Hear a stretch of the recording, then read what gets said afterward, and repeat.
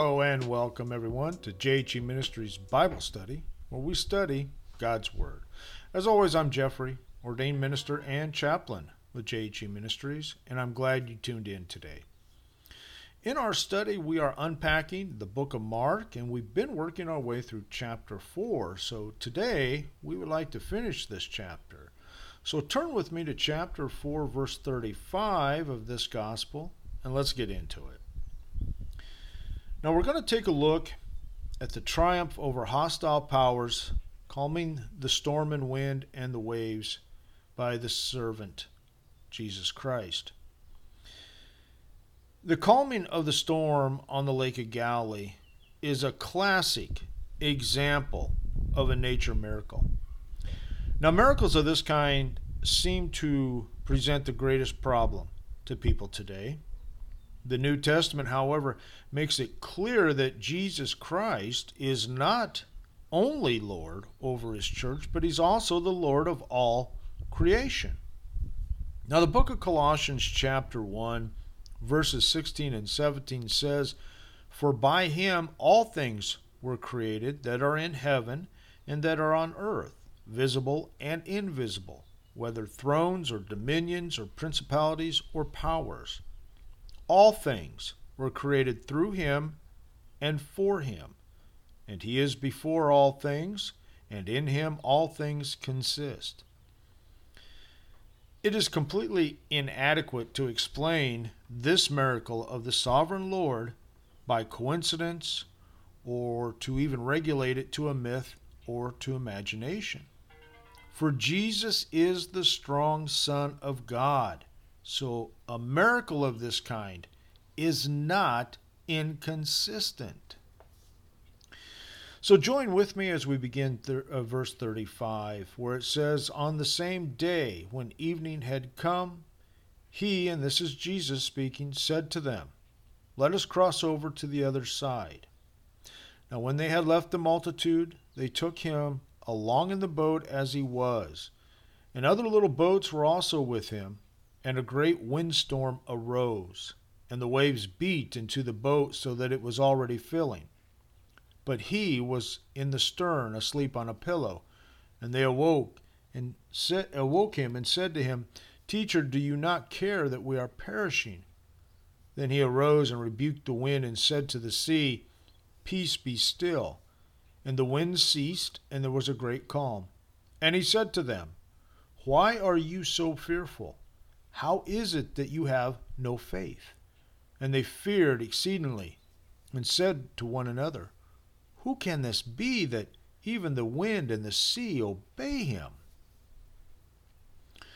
So we see at the very start of verse 35 that Mark includes many details in the story.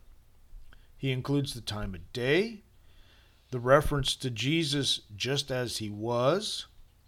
He includes that there were other boats.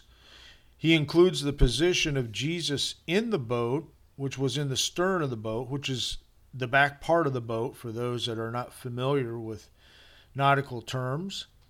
He mentions the cushion. He mentions the sharp rebuke made by the disciples, and also their terror and bewilderment. So this account suggests the report of an eyewitness.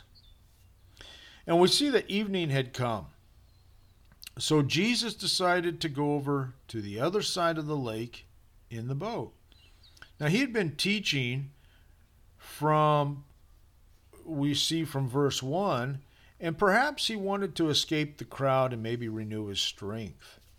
He did not want to delay his departure by first going on shore.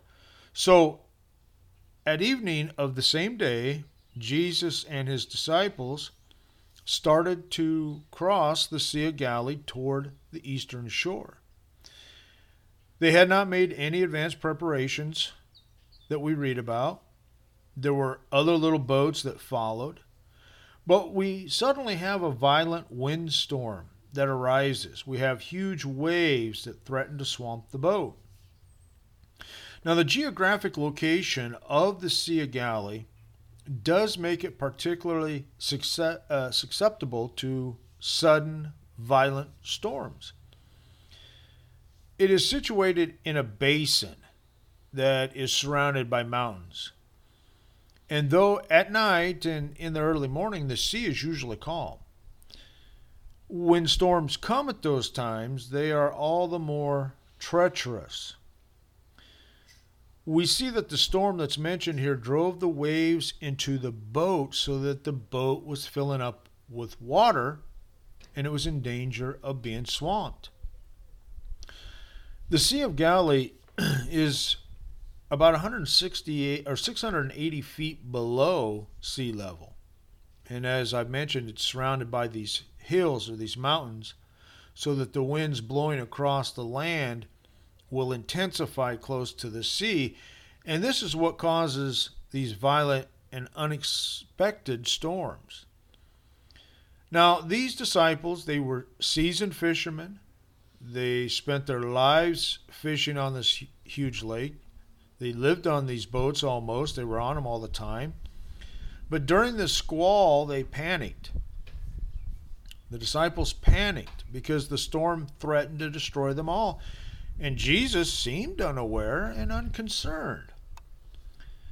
Now, theirs was a physical storm. But there are storms that come into our lives in other forms. So think about the storms in your life. The situation that caused you great anxiety. Whatever your difficulty, you always have two options. The first one is you can worry and assume that Jesus no longer cares. Or secondly, you can resist fear and put your trust in Christ. When you feel like panicking, confess your need for God and then trust God to care for you. Now, moving along here with verses 38 and to 41, actually, Jesus was tired from a long day's teaching. We know that he was in the stern of the boat. He was asleep on a cushion. Now, this cushion was apparently maybe the only one on board, but we see that Jesus used it as a pillow for his head. And this is the only place in the Gospels where Jesus is said to have slept. But he did, of course, get tired, and he needed sleep like any man would. So he must have been very tired to have slept through such a violent storm. The disciples' rebuke at Jesus indicates that they did not know who he really was. Such a rebuke of the Son of God was entirely inappropriate. So we see that Jesus was sleeping in the stern of the boat, in the back of the boat there. The frantic disciples awake him up. They rebuke him for his seeming lack of concern for their safety. The Lord arose. He rebukes the wind and the waves, and calm was immediate and complete. That's important to truly understand and know. It was instantaneously calm. It was instantaneously complete. The storm was over with. So then Jesus briefly chided his followers for fearing and not trusting. They were stunned by the miracle. Even though they knew who Jesus was, they were still impressed afresh by the power of the one, Jesus, who could control the elements. Jesus rebukes the wind. He speaks to the waves, and a great calm came. The sovereign Lord speaks, and his creation immediately responds. But then Jesus rebuked his disciples for their lack of faith. He had expected them by this time to have demonstrated more mature faith in God's saving power, the power that they had seen presently and actively in the person of Jesus. The incident reveals the humanity and the deity of the Lord Jesus. He slept in the stern of the boat. That shows his humanity. He spoke to the sea, and the sea was calm. That's his deity. He demonstrates his power over nature. as previous miracles showed his power over diseases and demons. Now finally, this encourages us to go to Jesus in all the storms of our lives, knowing that the boat can never sink when Jesus is in it. So we have this feeling of awe that comes over the disciples as a result of Jesus' mighty act. Something about Jesus was revealed to them on this occasion that they had not experienced before. The rhetorical question implied the answer.